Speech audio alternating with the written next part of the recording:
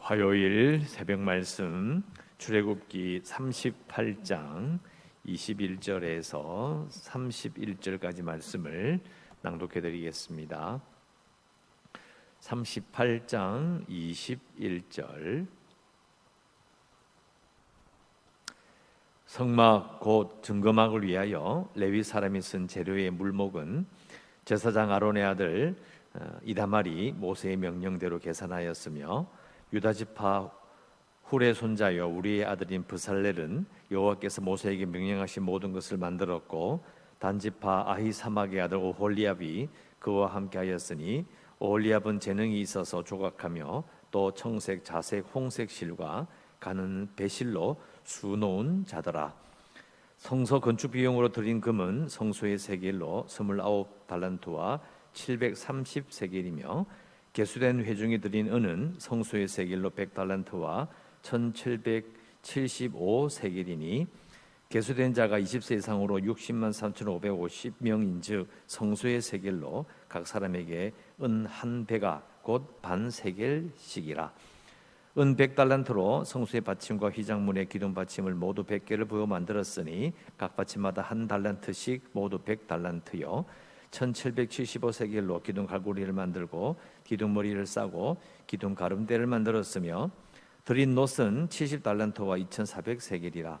이것으로 회막 문 기둥 받침과 놋제단과 놋그물과 제단의 모든 기구를 만들었으며 뜰 주위의 기둥 받침과 그 휘장 문의 기둥 받침이며 성막의 모든 말뚝과 뜰 주위의 모든 말뚝을 만들었더라. 아멘. 오늘 이제 읽으신 말씀 이제 전체 건축 그러니까 뜰까지 어제 우리가 읽었고요. 기둥까지 해서 전체적으로 성막과 도구를 만드는 이제 1차 결론이 나옵니다. 만드는데 이제 견적이 이 정도 나왔다. 만들고 보니까 이만큼 들었구나라는 것을 오늘 우리가 확인할 수 있습니다. 그래서 24절 이후로 보면 성소 건축 비용이란 말이 나오고요. 그 다음에 이제 받침 만드는 이야기가 27절부터 31절까지 그리고 기둥에 들어가는 녹까지 다 이게 기록이 되어 있습니다.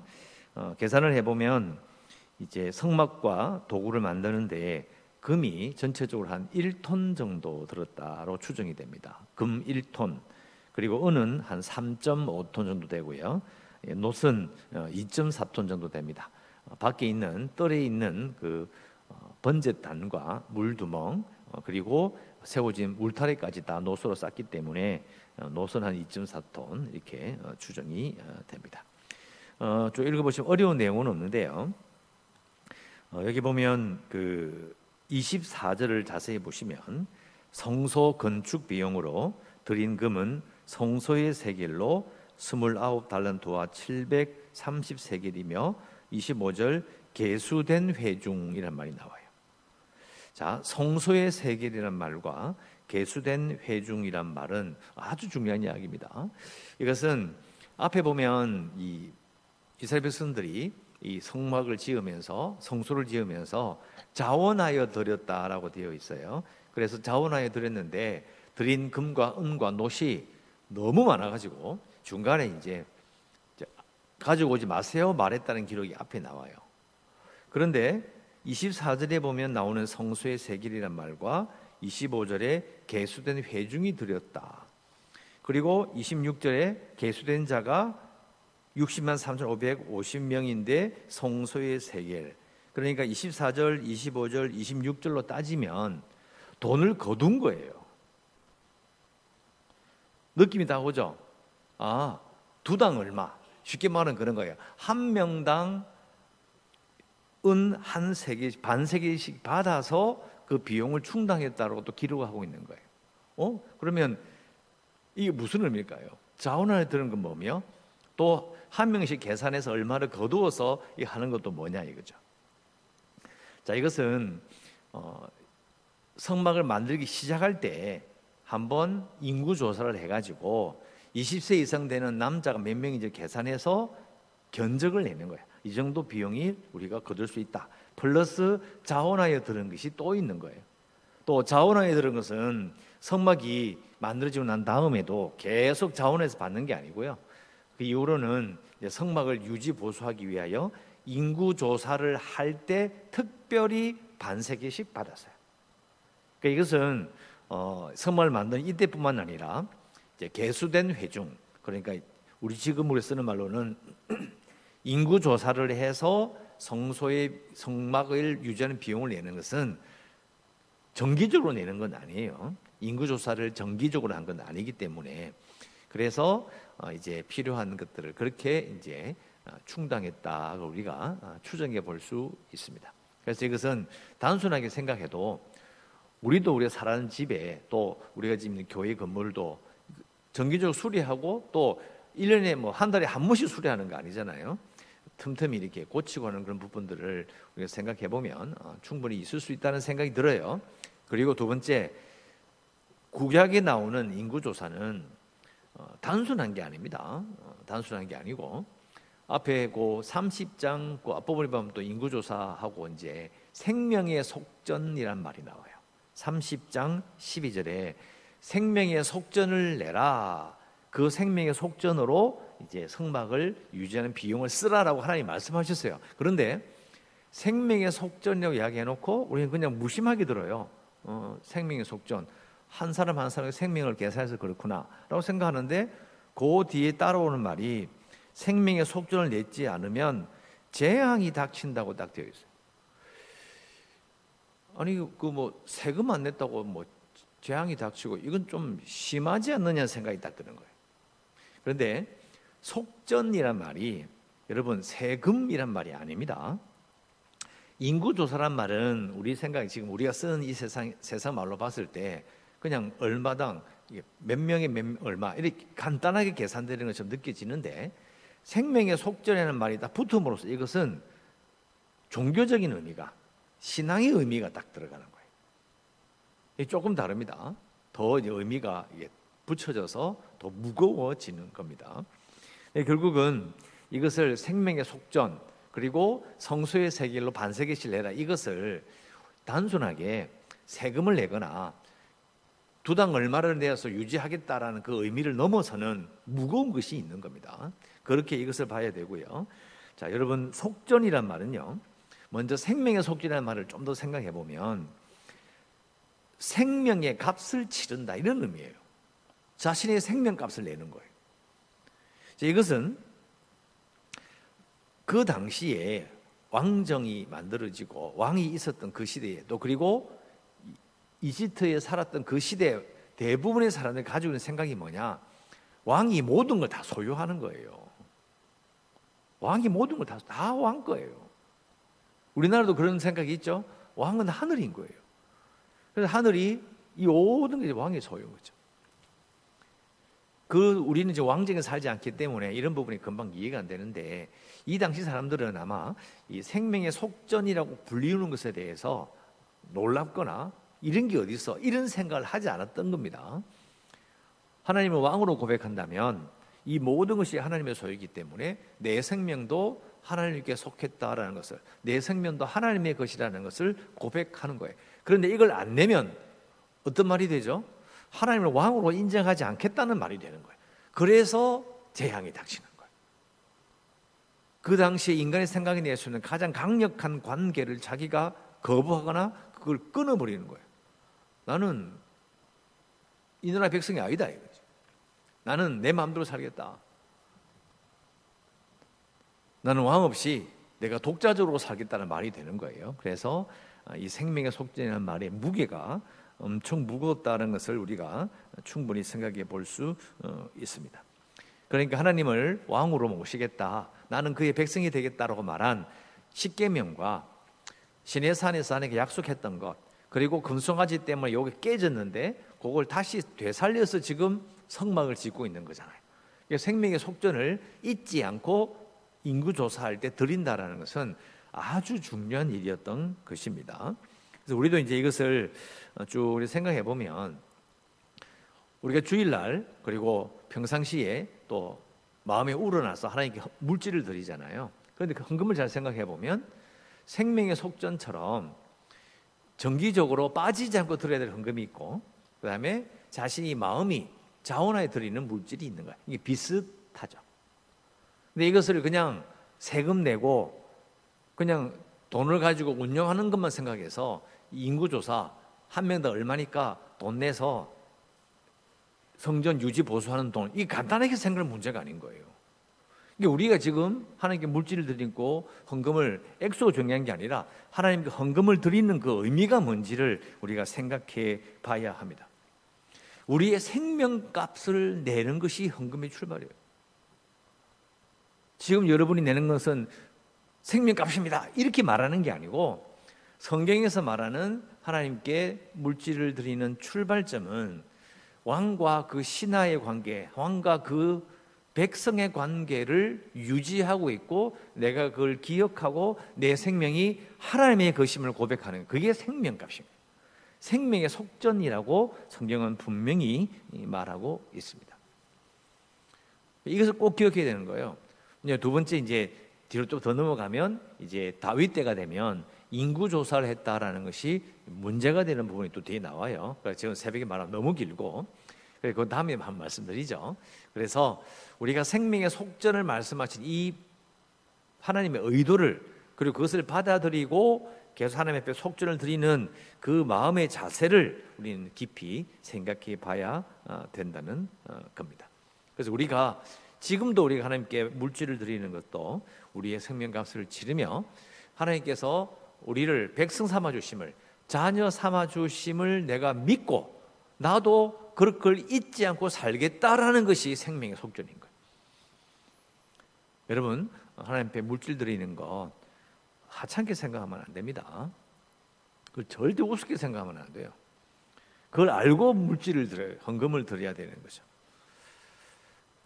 우리가 이런 구약의 성막을 지으면서 하나님께 주셨던 그 제도를 깊이 생각해 보면, 우리가 이제 지금 이 시대도 예배를 드리고 예배의 형식을 잘 생각해 보면, 이게 구약 시대와는 너무 많은 세월이 흘려서 다 흐트러진 것 같지만, 그러나 그 영적인 의미는 우리가 지금도 기억해야 되겠다라는 것을 생각할 수 있습니다.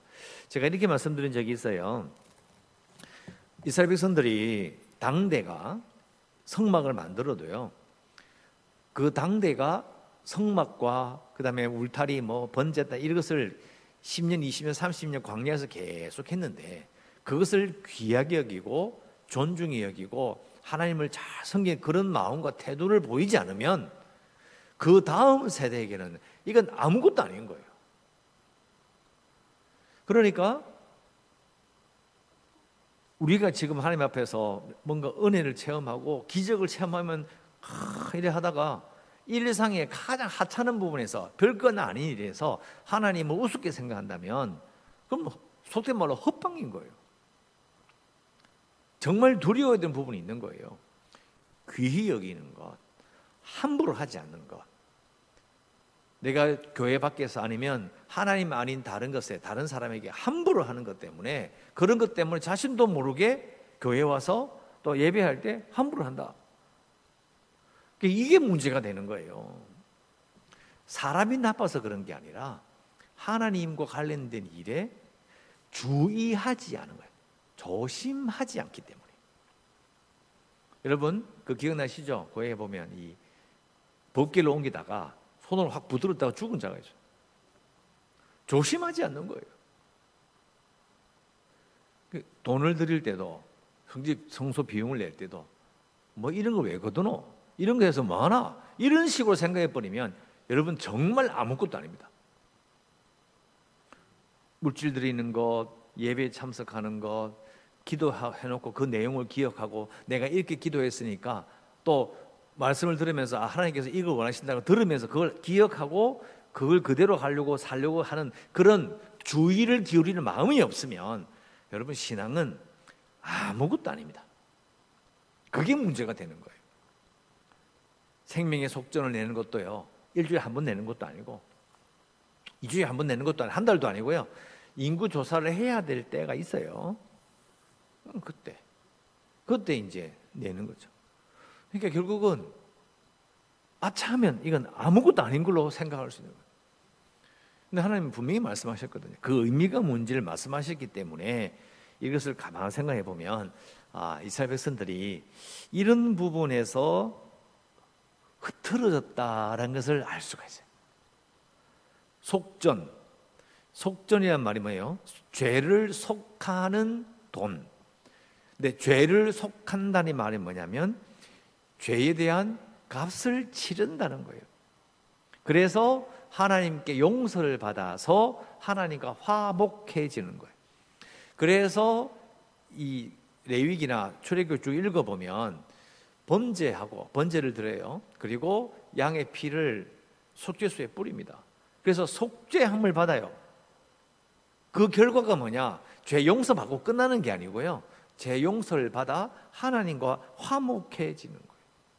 그게 속죄의 목적이에요. 하나님과 잘 지내기 위해서 하는 거예요. 그런데 자신의 죄가 있을 때 용서받지 않으면 하나님과 잘 지낼 수가 없어요. 여기에다가 또 속죄란 말은 죄가 가려지는 거예요. 왜요? 내 대신 짐승의 생명을 대신하는 거거든요. 그것 때문에 내 죄가 가려져요. 그래서 그 죄로 말미암아 죽지 않는 것, 어려운 말로 죄가 가려져서 죄의 심판에서 제외되는 거예요. 그러니까 속전을 내지 않으면, 속죄하지 않으면 심판받아요. 하나님과 관계가 이게 깨져버리는 거죠.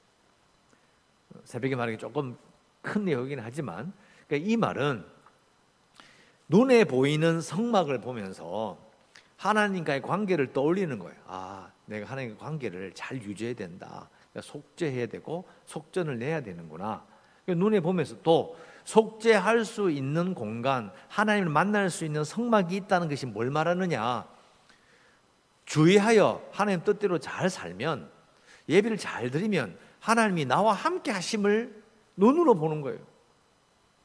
그걸 유지하는 거죠. 하나님이 늘 우리와 함께 하셨으면 좋겠다. 여러분 그렇게 생각하지 않으십니까? 월요일부터 토요일까지는 하나님 좀 내버려 두시고요. 주일만 딱 나 만나 주시면 됩니다. 이렇게 생각하십니까? 아니잖아요. 항상 우리는 마음에 뭘 가지고 있어야 돼요?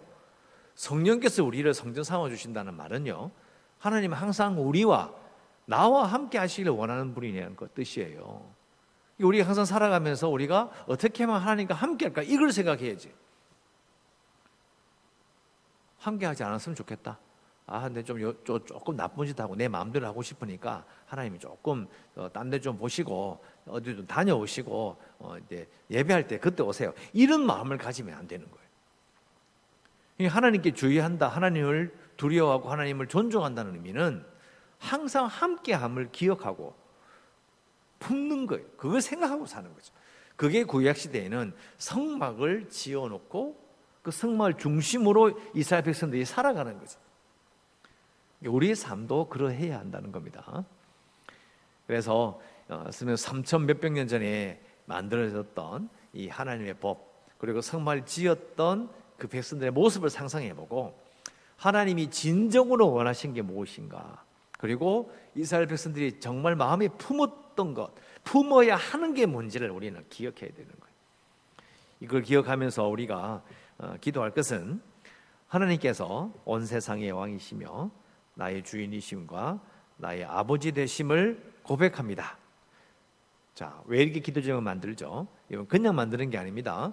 속전을 내는 것 자체가 하나님을 왕으로 인정하는 거예요. 그죠? 그러니까 우리도 그걸 받아들인다면 똑같이 고백하고, 이 세상의 모든 풍조가 너는 네가 주체가 되어 살아라, 인간은 인간 자신의 힘으로 살 수 있다, 이런 것을 뛰어넘어 버려야 되는 거예요. 그게 아니에요. 나의 주인 되심을 고백하는 거죠. 그러면서 우리가 하나님을 아버지로 부르기 때문에 나의 아버지 되심을 고백합니다. 왕이심과 나의 주인이심과 나의 아버지심을 고백합니다.